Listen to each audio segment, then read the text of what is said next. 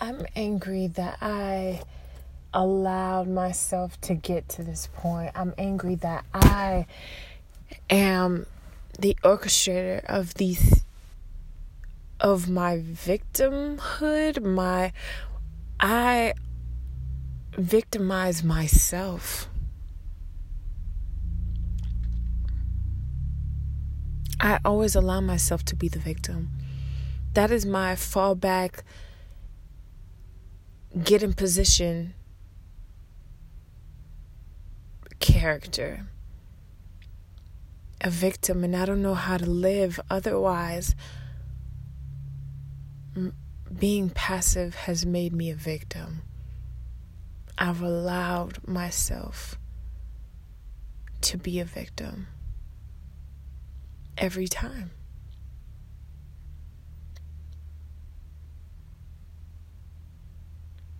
And I am right. I am that strong. I am capable of taking in that energy. But enough's enough. And now I have all this anger built up that it's not even mine. That needs to return to sender. I need to diffuse it. I need to